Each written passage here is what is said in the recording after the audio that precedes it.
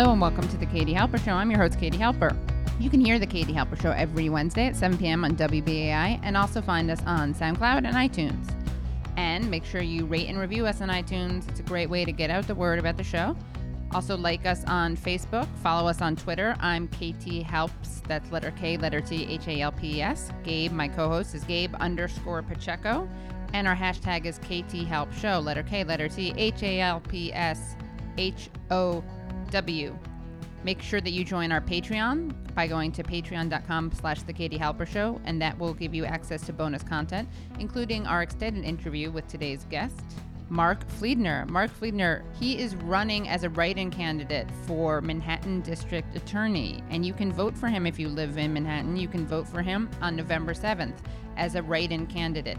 He's running because it has come to light that the current unopposed Manhattan DA, Cy Vance, declined to prosecute Harvey Weinstein and Donald Trump's children, Ivanka and Donald Jr., and at the same time accepted money from their lawyers. So this is a lot of people outraged, including Marc Fliedner and including people who wanted Marc to run. Marc did run for Brooklyn DA and he didn't win, but he ran a great grassroots campaign and he was endorsed by Our Revolution. For the past 30 years, he's worked as a prosecutor and a civil rights lawyer.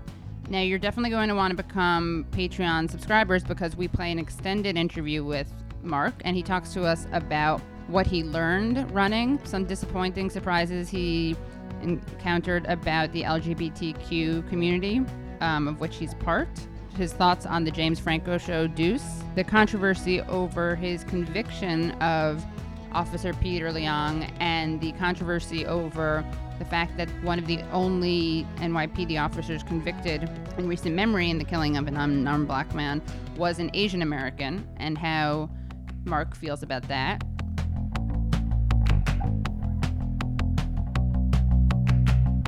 Do you see my socks? So should I I think it's great. Cool, I think it's right? like, this is what this is, All right, cool. Yeah, I agree, yeah. Okay, great. Great, sure. Oh, take one. Katie Halper interview with Marc Fliedner. Take one. Cool. All right. Hi, welcome to the Katie Halper Show. Thank you. I'm so glad to be with you, Katie. Yes, thanks so much for coming. I'm really excited to be talking to Marc Fliedner, who is running against Cy Vance as a write-in candidate for the Manhattan DA. And you were just running for the Brooklyn DA's office. Can you talk to us about that race and how it even occurred to you to do that?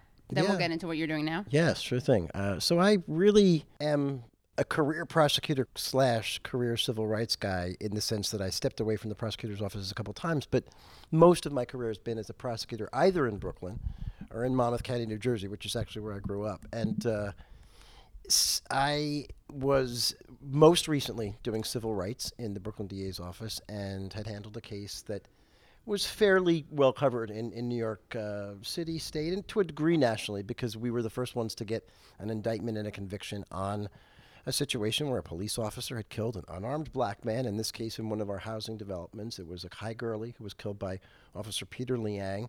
It was a little bit nuanced because it was a reckless act as opposed to an intentional act, but we did it.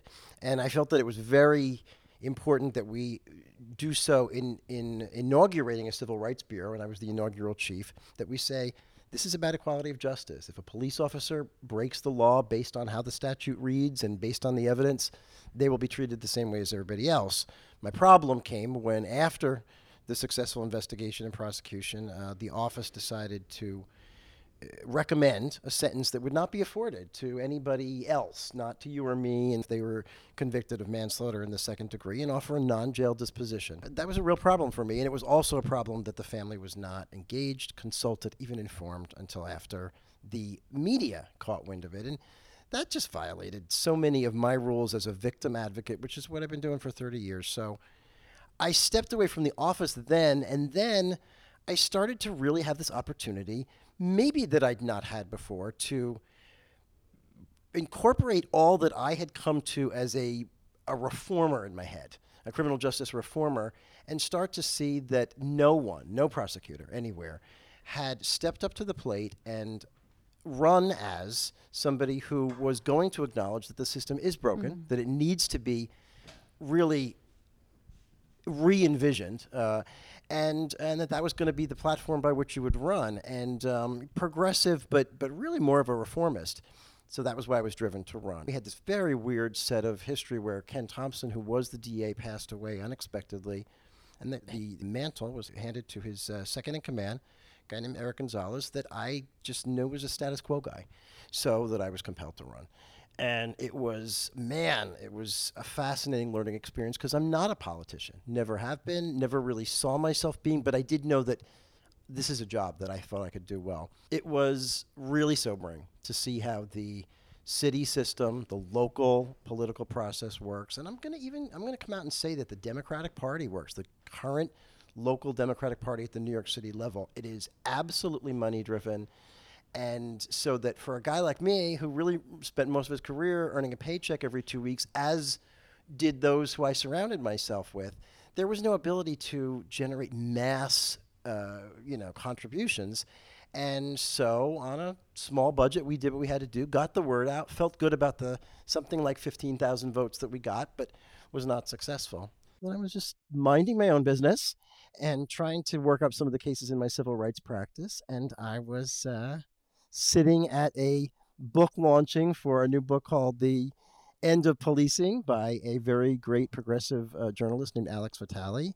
And then my phone started to blow up because it was the week that Cy Vance had the worst week ever for him. The Weinstein story broke. The Trump Soho story broke, which means it was his declining to prosecute Donald Jr. and Ivanka for their fraud, alleged fraud in the context of trying to sell the Trump Soho. But more importantly, the fact that there was a direct line drawn between the failure to prosecute, the decline to prosecute, and contributions that were made. So everybody was agitated. Everybody was full on angry. And somebody that had followed me during the Brooklyn election said, I know a guy. And before asking me, put it out there. And then it just started to go crazy places. Sean King picking up on it was huge because then the following gets big. Sean King, who's a journalist and a huge social media following, was at the Daily News, is now at The Intercept. Who was the person who suggested that you run write-in? The person does not necessarily wish to be identified. Uses a Twitter handle. It's at Show Us Your Work. Oh, right, I saw that. That was work on your math exam or something, I assume. And you'll see that's the origin. But I will say one thing, and I have no reason to doubt her. The actor, restaurateur Piper Perabo, I spoke with her on the phone the other day, and she's doing other great political work in LA. She's one of these people that is absolutely, crazy politically involved post-November.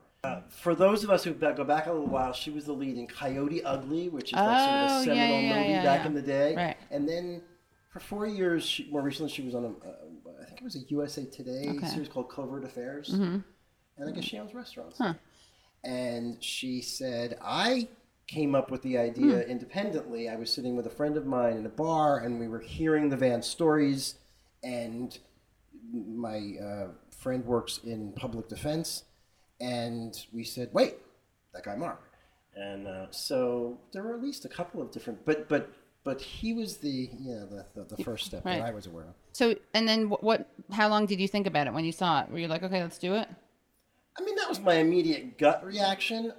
Nobody asked my opinion, although it was that night that I got together with a tiny little team and we tweeted out, have at it. Now, I will say that in the first 24 hours, we believed that a Brooklyn resident would be eligible to serve as Manhattan DA. And then, because we got some confusing information from the city BOE, Board of Elections, when we called the state Board of Elections within 24 hours, we found out that on election day, in order to be able to serve, I needed to be a Manhattan resident. Right. Well, I am now. So there was a lot that happened. We're living in Stuyvesant Town. Nice. Moved into Stuyvesant Town as a perfect fit for, again, the 87-year-old dad, the rescue dog, just the kind of folks we are, and I like the location. It's fun. Mark talks to me about his experience prosecuting Peter Leong. Peter Leong was an NYPD officer who shot and killed Akai Gurley, who was 28. The shooting occurred in 2014 in the Pink Houses development in East New York, Brooklyn. And it was one of the rare cases where an officer was convicted of killing someone in the line of duty. And Mark explains the difference between an intentional and reckless death. An intentional act is what we tend to more think of, and unfortunately it is more consistent with the videos that we've seen on TV where, remember the one in was it North Carolina or South Carolina, where we absolutely saw the cop blast this guy in the back as he was running away. Clearly his intent was to kill that person. In the Peter Liang matter, it was never our belief that he intended to kill this young man. But what happened was recklessness under the law means that you do something that shows an extreme indifference for the value of human life, and you engage in conduct that's not intentional, but we define it as reckless under the law. But it's a very high standard. And what we did was we pieced together a case, and we went where the evidence took us. But this is a young man that had been out of the police academy for just about a year. And in the police academy, they go crazy, to their credit, although there's a lot of other things I would criticize, about you never put your finger anywhere near the trigger unless you have an intent to shoot. And we went through all of the training and many, many different things that he did to violate the training. If he'd followed the training, Akai Gurley would be alive. So this was the reckless act.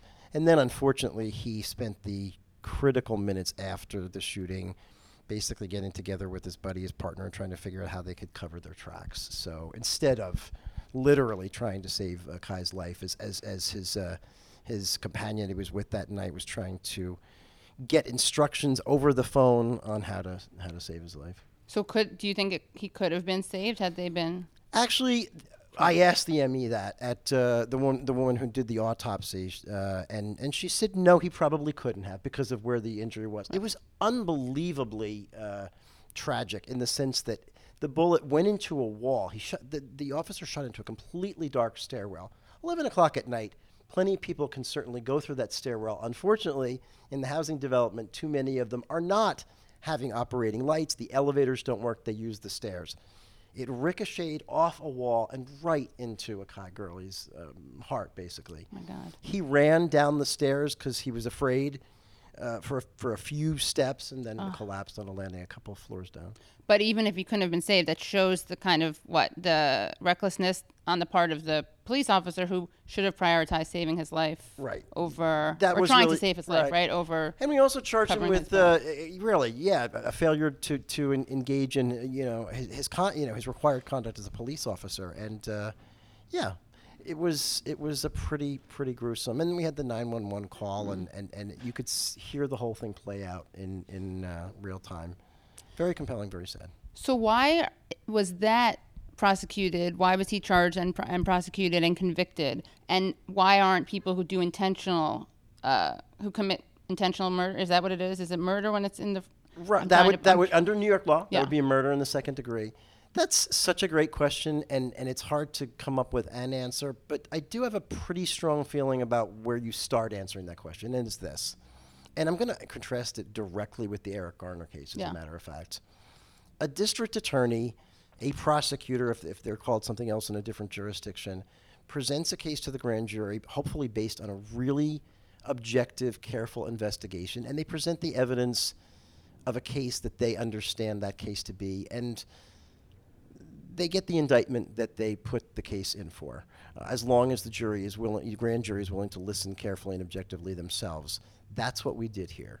I cannot fathom, and this is just a personal opinion, but I cannot fathom that a grand jury on another side of a bridge in New York City could have objectively heard the evidence and seen some of the evidence that we've seen of how Eric Garner died, about how he asked for help, about how he made it so clear that he was in distress, and not returned an indictment unless the way that the case was presented to a grand jury was intended to reach a certain result. And I think that overwhelmingly, where we've seen those results throughout the country, that's where it starts.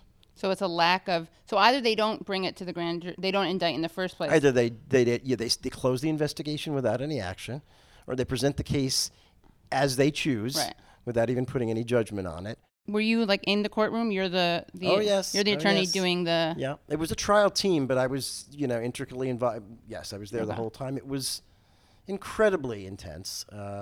When talk about strange combinations of people. When Curtis Sliwa Yeah. recently endorsed We'll me talk about that. for the Manhattan 8 DA run, he told me, and I didn't even realize it, that he'd been in the courtroom on 5 or 6 days. It was so kind of crazy and crowded that I was focused on the work and didn't know that until he said it the other day.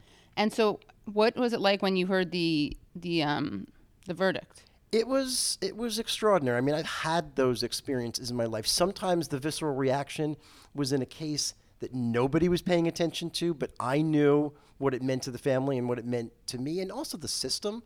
But in this case, there were so many eyes on it, and it was about something really important. And it was an unprecedented, success in that sense. It was very powerful. And it was unprecedented because it was the first What was the? Many years ago, there may have been convictions for these police cases, but this was in and around the time that police shootings were something that had become a really intense part of the public consciousness, and it was the first time that somebody got to hear the word guilty in a public trial. In a decade, at least, right? Yeah, that's right. So, okay, so you decide, what was the, what was the process? What did you feel, just going back to the verdict? Like, did you expect the guilty verdict? What was the first thing that went through your head when you heard it? The first thing that went through my head was that it was historic and important. That actually was. Like, wow, we actually got here. I wasn't surprised in that moment in the sense that you do tend to see where a jury is focusing during their deliberation process, and in this case, they struggled. They spent so much time distinguishing between the different options that they had.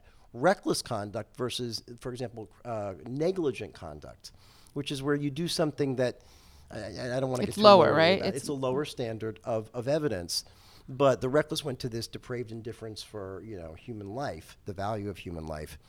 And they asked that it be presented on a board to them several times, that they be reread the charge on those issues. And they were very, very carefully doing the work. So my sense is that they were onto the place that we had seen the case when we originally investigated it. And did you have a visceral response? I've been known to tear up.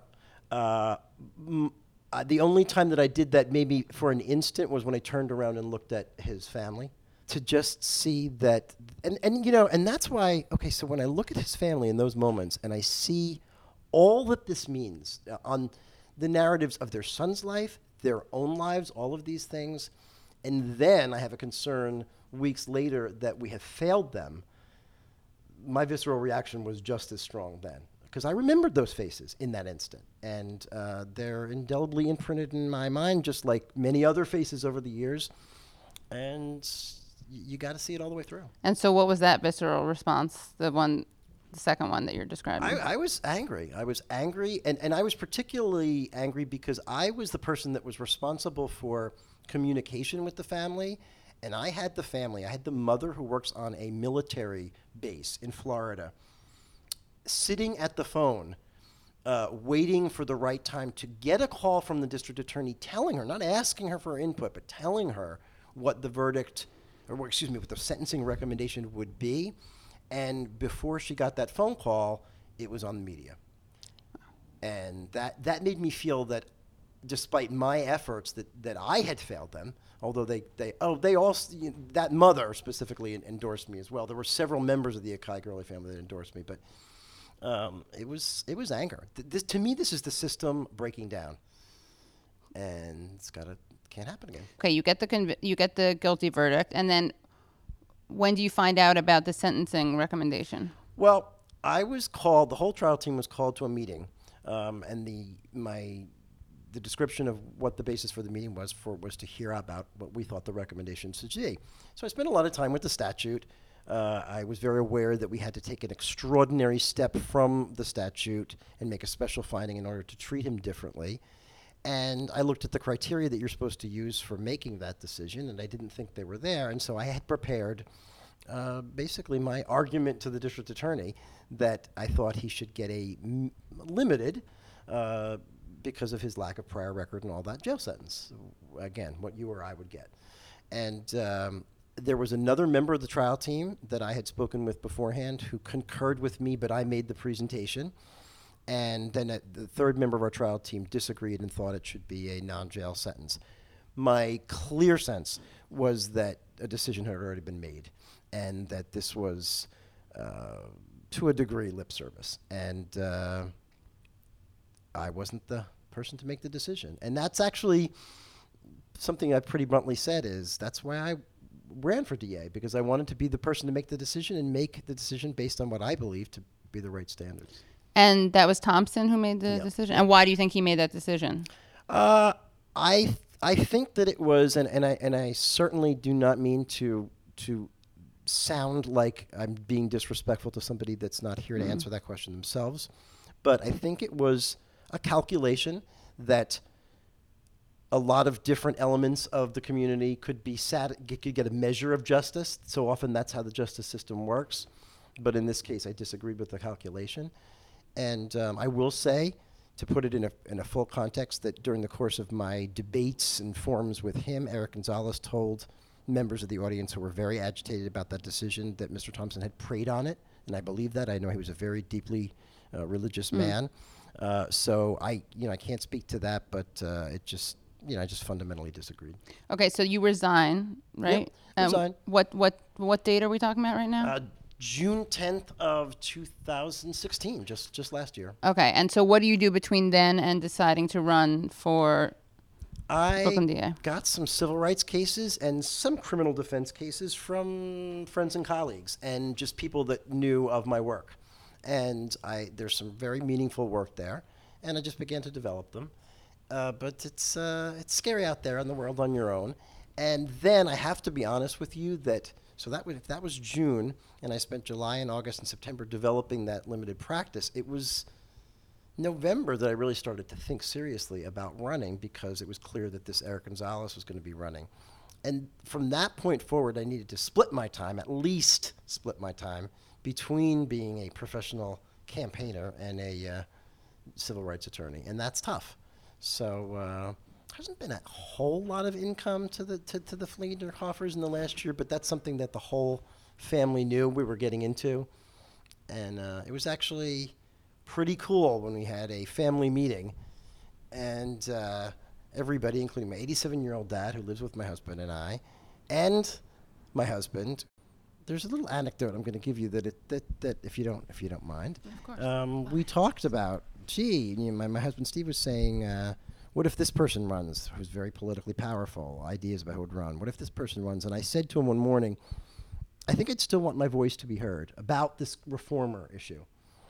And I got back from work that night, and he was off to another city because he works all over the place. And Your there husband? And there was a note on my pillow that said, "Your voice will be heard," which I still have. It's all wrinkled now, but I'm going to keep that. Got to laminate it. Put it in a folder. I love the crinkles. Give that great I know, character. but it'll get too crinkled. It'll disappear. All right. It'll disintegrate. Okay. You got the crinkle in there. Things now you put to it do. in an album. I'm not going to think about that until November 8th. Okay, because that's I've got fair. some other things on That's my fine. mind. Yeah, some laundry to do, some folding. I wanted my particular viewpoint to be out there to inform the conversation. Right. So that was where I was coming So from. he was saying, is it worth it if someone else got it? Yeah. Because it's we've asked a lot of all of us, and I'm so grateful that I have that kind of buy-in. I don't think anybody can do this kind of thing. Run for something that has a significant degree of profile to it, and time required, unless the family's bought in. What did your father and your kids say? They said we're in. My daughter is somebody that was getting ready to go to college, so she's she was in on her way out the door. My son is an extraordinary documentary filmmaker who happens to live in Brooklyn, so he was full on in from the beginning because we share the same values about these things, and it was actually his community that was going to be impacted, and he's a great partner in this. And then my dad, well, here's an interesting story. My dad is a Republican for life, but not anymore.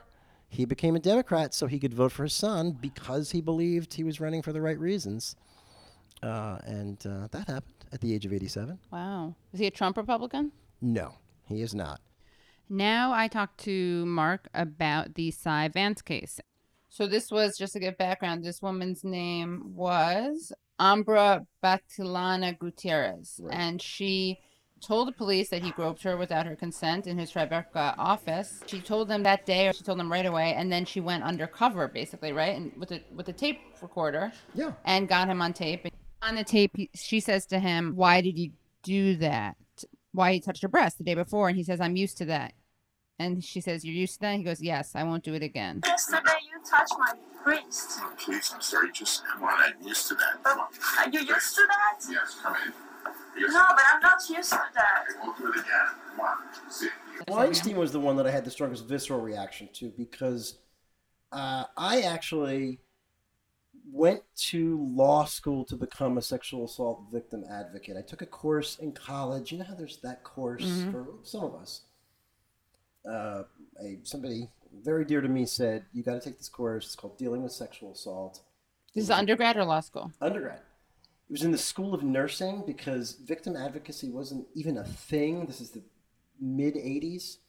I took it. I was the only guy in the class. It was incredibly informative about all the means throughout history that men have used sexual assault to degrade women, keep them from power, obviously traumatize them. And so I veered what I was studying from journalism, and then that was the plan. And when they recruited people from George Washington University to come to Brooklyn DA's office, I came, and then I started doing that work right away. So, back in the day, we tried all of these cases. And be clear that under New York law, the testimony of one witness is absolutely enough, if believed and found credible beyond a reasonable doubt, to convict somebody. We tried many cases based on that. We charged and tried many cases based on that. Some of them were prostitutes back in the 80s, or that's how they were referred to back then. Sex now workers, call them yeah. sex workers. So he had the account of a woman who not only, quote unquote, did the right thing by societal standards, which means calling the police and reporting it right away. And we know there are many reasons why women can't and don't right away. And then she took that extraordinary step of working with them the next day. The recording is chilling to listen to. Don't tell me it doesn't have evidentiary value.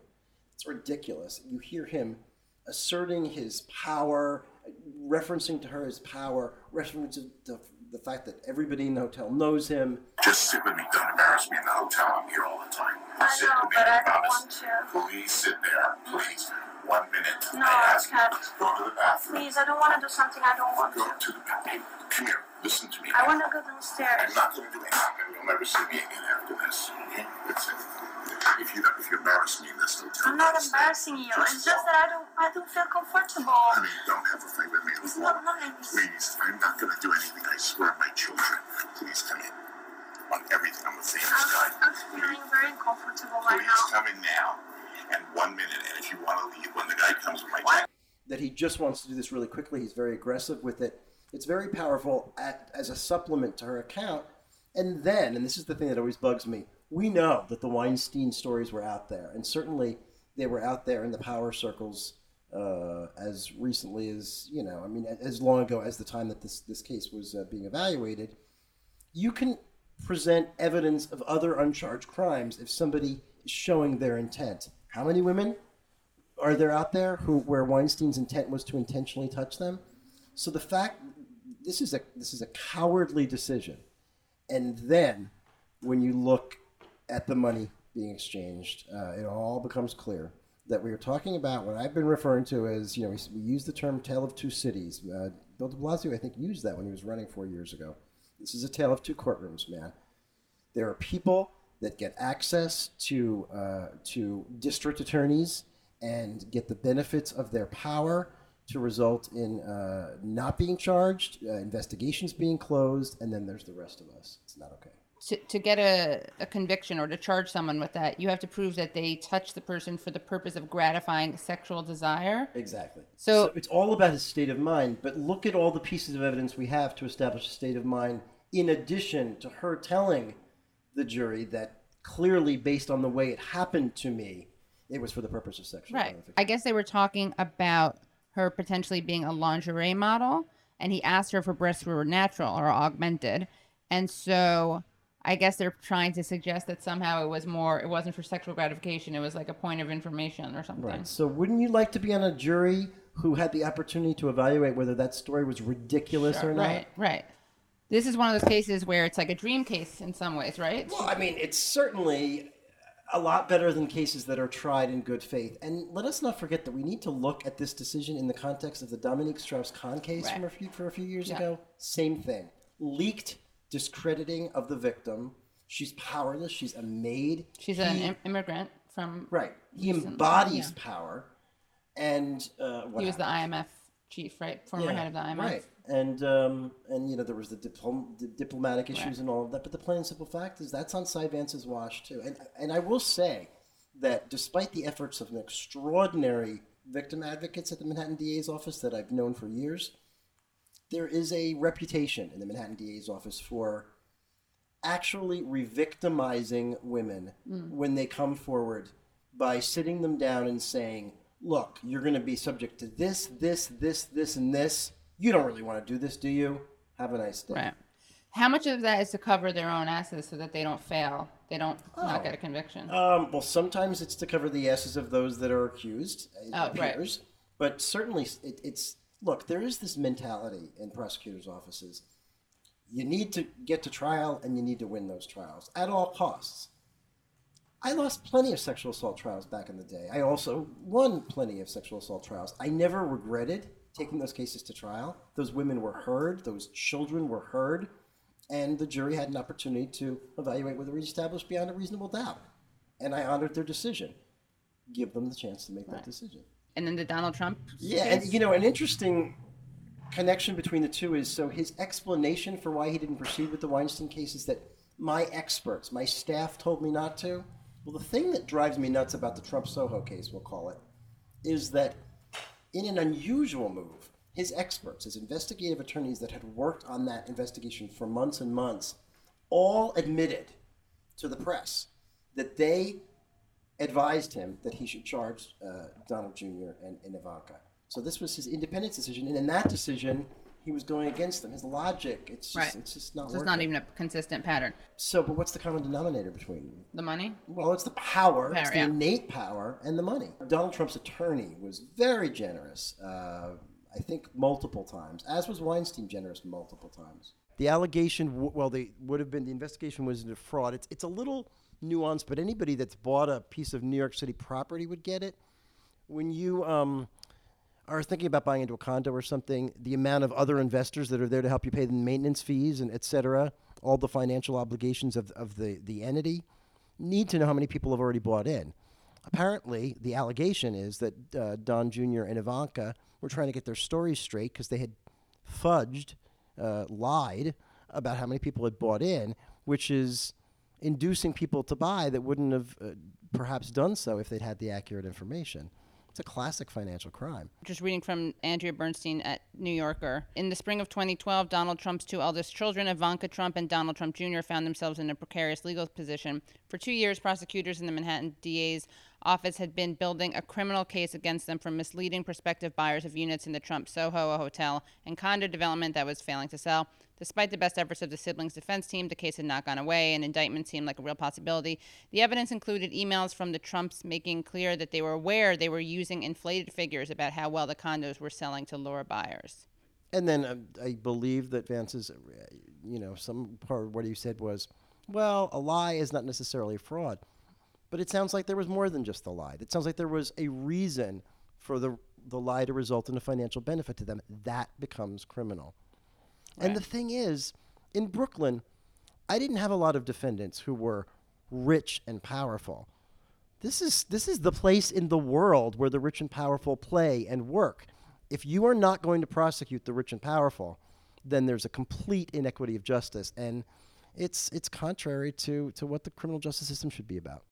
Now, Mark and I talk about the types of cases he prosecuted when he was working for the Brooklyn DA. One of the police officers that I successfully prosecuted was a police officer who was the first one to try to restrain a man who they were placing under arrest because they thought they saw him throw a marijuana blunt away during a neighborhood picnic. And So, and he was a little bit resistant. There's ultimately about 5 guys that restrain him. So he's on the bottom of the pile. This officer steps away. You see him walk down the block as if he's trying to control his anger that he had to work so hard to get this guy in cuffs. And then you see him on a video that somebody took with their phone, thank goodness, basically say, no, you know what? Walk back and stomp on his head. And caused, thank goodness, a minor injury, but he was convicted of assault in the 3rd degree, a misdemeanor. That's what it was, though, and we need to hold these officers accountable. And the other case that was... Why only a misdemeanor? Assault in the 3rd degree, causing physical injury, which is not anything real serious, with an intent, that's so had he killed him, it would have been... Well, if he killed him, it would have been a murder. Even if it was unintentional? Oh, no, but it was intent. Okay. Yeah, I would think that if you... Again, the debate would be, Sure. when you stomp on somebody's head, do you intend for them to die or do you intend to injure them? Right. But, Yeah. know, Wow. you ever seen a policeman's boot? You know? No, I mean, he's really lucky that guy. Within being unlucky. He is lucky. Yeah, that's He is lucky. Yeah. And the other case that... Can the guy like that go back on the force? That officer lost his job as a result of the conviction. So let's talk about that. That's why holding police accountable is so important. I'm all for my colleague Alex Vitale saying we have to end policing, but until we do, in the meantime, this accountability has a role. Yeah, how many people who we see kill people, how many police who wind up killing people, do we read about they had complaints, they had this, that, the other, and nothing was done? Exactly. I mean, I feel like often the police force higher-ups have blood on their hands because they didn't do anything about this person. Yeah, I mean, I don't understand why there isn't more accountability taken. Part of the problem with that is the way that our Civilian Complaint Review Board is run. That's a whole nother show for you sometime, which would actually be a really interesting topic. You should know there's a group getting together this idea for legislation for the CCRB to be elected people, not just appointed. Oh, yeah, so they're accountable? Because then the citizens are represented. Right. Anything that has a citizen voice in it, I'm all for.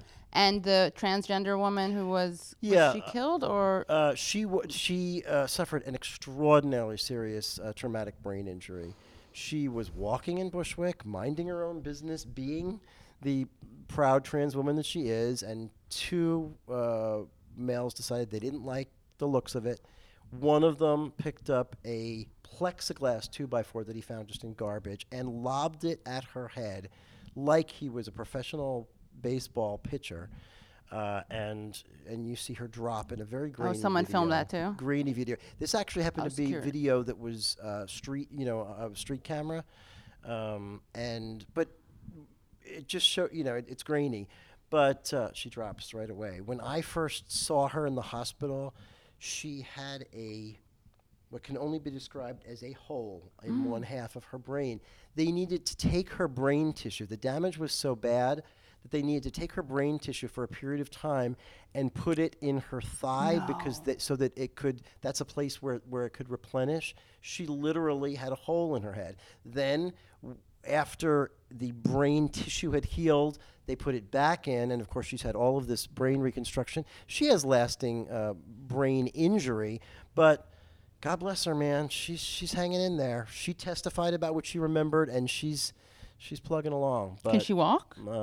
She can walk. It's about certain perception issues, certain memory issues, but it's actually miraculous when, like I said, I told you, I saw a woman who was in an induced coma at that time because she was missing part of her brain. And it wasn't until days after I first saw her that she was taken out of the coma. But when I saw her, I never imagined that she would be walking and talking to me. That's really... Both of these people, I mean, they had terrible luck in that they were the victims of violent crimes. But within that, that's like insanely... amazing. Yeah. Yeah, I mean, I guess that's what makes somebody able to do the work that I've done for as long as I do, because of those stories and those people. They live inside you. Nobody asks to be brought into the criminal justice system on either side.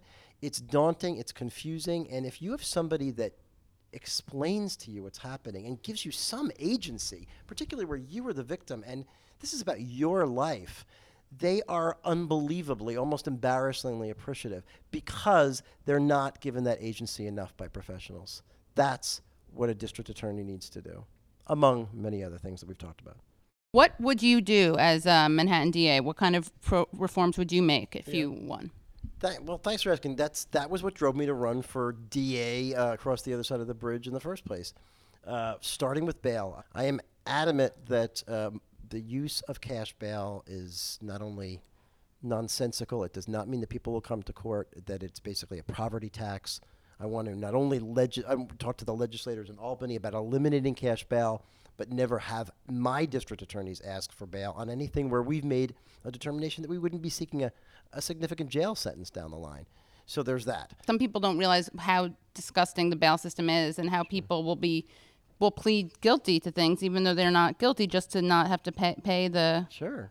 So let's say you've got a young person of color who is picked up for, I don't know, some turnstile offense, plus then they checked him and he had a gravity knife in his pocket, which is always something that is, that's another thing that I would take off the list of things that should be prosecuted because people use them for work, etc.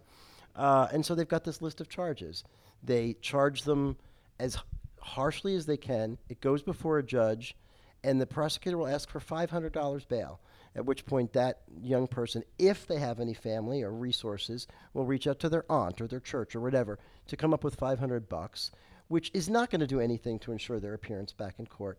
If they don't have that money, if they are the kind of people that just want to get this over with and get on with their lives, they will end up pleading guilty to something they absolutely didn't do because they want to get out of jail, which, by the way, is usually Rikers. That's, obviously a horrifying place to be. And then it gets worse, because if they don't make the bail initially, then the standards by which they can ask for the bail to be reviewed are very stringent, and that means they sit and they sit and they sit. And what happens, and it just happened, recently, that a 911 call, the defense attorney says, this is going to exonerate my client.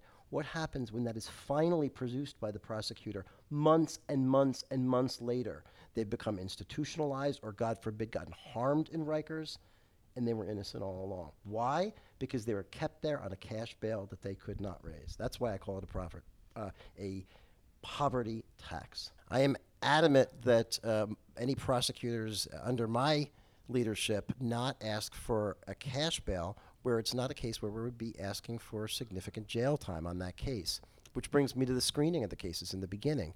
I'm going to overhaul the way that we screen them to make sure that they're not overcharged, to make sure there are no constitutional rights violations, to make sure the police officers' account of what happened at the early screening process is accurate and credible, and never overcharge. And everywhere possible. No ripping people off. Just kidding. Overcharge as in overcharge. Charge, Got it. Sorry. But the other thing is, it's like every case should be looked at to say what drove the criminal conduct, what can be done constructive to make sure that this person never gets back into the system. And, by the way, we're all safer when they're through the system. Is it mental health? Let's deal with it. Is it substance abuse? Let's deal with it. Is it poverty? Let's do what we can to deal with it. That's not the approach that's being taken now. So we really are talking about this constant focus on where's the equity, where is administration of justice, so that we are all having access to it instead of just the rich and powerful. And that was the basis for my original vision. And sex work? I will not prosecute sex workers. I don't think that that is something that is a priority for the community, and I think that very often those that are actually doing the work are actually being trafficked and being, disenfranchised in a lot of different ways. They need assistance for the most part. And if they don't need assistance, it's just not the kind of thing that should be prosecuted. It's just not in our value system today. Let's take all of these victimless, low-level crimes, stop wasting time and energy on them, and put the attention on the crimes where there are victims that are hurt for life, whether it's financially or, heaven forbid, through homicide or sexual assault or something like that. I mean, you've worked on sexual assault cases, but to me, I've always thought that it makes no sense that sex work should not be illegal, because you have this whole debate among feminists whether it's empowering or degrading, and to me, it doesn't really matter either way. It seems to me like if you make something legal, then you're going to be that much more likely to seek help if someone's abusing you. Like, why would a sex worker go seek help if she's being abused or attacked if it's illegal. It doesn't make any sense. Again, it comes from this Puritanical. patrician establishment that was designed to keep the disenfranchised still disenfranchised, so that white straight men could rule the world. Right. I hate to be blunt about it, but that's the bottom line. Yeah, and there's so many jobs that are problem. I mean, if sex work is illegal, we should make boxing illegal. Yeah. Oh my goodness. That's how about football? Football, yeah. Right. Or predatory lending, or I may not think it's a job I would want to do, but since when do we not believe in organizing workers around jobs that we don't want to do? Right. Exactly. Or would you want your boyfriend to go to prostitute? Or they don't say sex workers. Generally, the people making this argument, but I'm like, no. But I also wouldn't want a boyfriend being in the Young Republicans. Right. Shouldn't be illegal. Let's talk about how people can vote for you. Oh, thank you. Okay, yeah. So what do people do? People say, you know what? I'm one of those weird people who doesn't like a DA who takes money from Harvey Weinstein and decides not to charge him, or takes money from Trump's lawyers and decides not to charge his kids. If you're one of those weirdos, how do you vote for? Yeah, I love those weirdos. Yeah. It's not scary and it's not hard. You're gonna look at your ballot and you're gonna follow your eye. Your eye is gonna follow down to the line that says Manhattan District Attorney, and of course, right on the left where it says that, it says Democrat Cy Vance. But that's okay. All you got to do is go over to the far right where there's a blank. Not ideologically, just physically. Whoa, amen. And and it says write in candidate. It's got one of those little bubbles that you have to fill in with your pen, because that's what the machine will take. And then you have to legibly and preferably accurately write my name, which is MARC F, that's F like in Frank, LIE, D like in David, NER. Obviously, you can write it on your palm before you go in. You can hold it on your phone before you go in. There's plenty of ways to not mess it up. The BOE is obviously supposed to count a vote that clearly is meant to be mine, and it's just not a confusion of I before E type thing. Right. But obviously the best way for us to do it is to get it right. It's really pretty easy, and it is, I'm going to think, a powerful act. I won't have the benefit of it because I wasn't here in time to register in Manhattan. I can't vote for myself.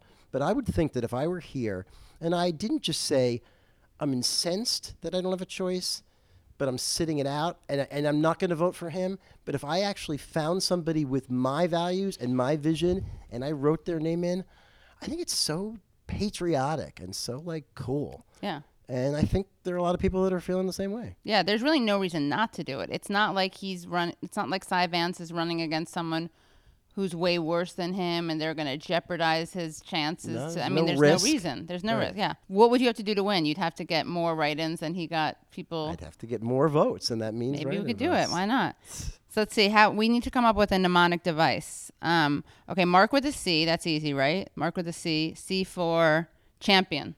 Okay, Mark. We've C for used champion. courage too. Courage, champion, and then Fliedner. Let's see. What do we have for that? Flied is not the past tense of to fly, unfortunately. Let's see. We've played with this. It's tough. Family lives. What can we do? Flowers, lilies, indigos. Why don't we invite your listeners? To come up with a good mnemonic, come up right? with it and let us know. Yeah. And we'll churn out some flyers before election day. But it's Mark with a C at the end, and then Fliedner, Fliedner. That's F as in Frank, L as in Larry, I as in India, E as in England, D as in Daniel, N as in Nancy, E as in Eric, R as in right. And that's November 7th. Vote on November 7th. And Mark on Twitter is? At Mark for DA, at MARCFORDA. Great. And what else can people do if they want to help out? Oh my goodness! They can actually send an email that'll come to me and others at marc.j.fliedner, which is FLIEDNER at Gmail, and we'll put you to use either running around on the day of the election, putting out some flyers the weekend before, which is this coming weekend. We're calling thank you, Markup Manhattan. And take all different PDFs that we send out there, run them off however you want to. This is super duper grassroots, and spread them all over Manhattan. We've got pens. Spread the word. Just spread the word.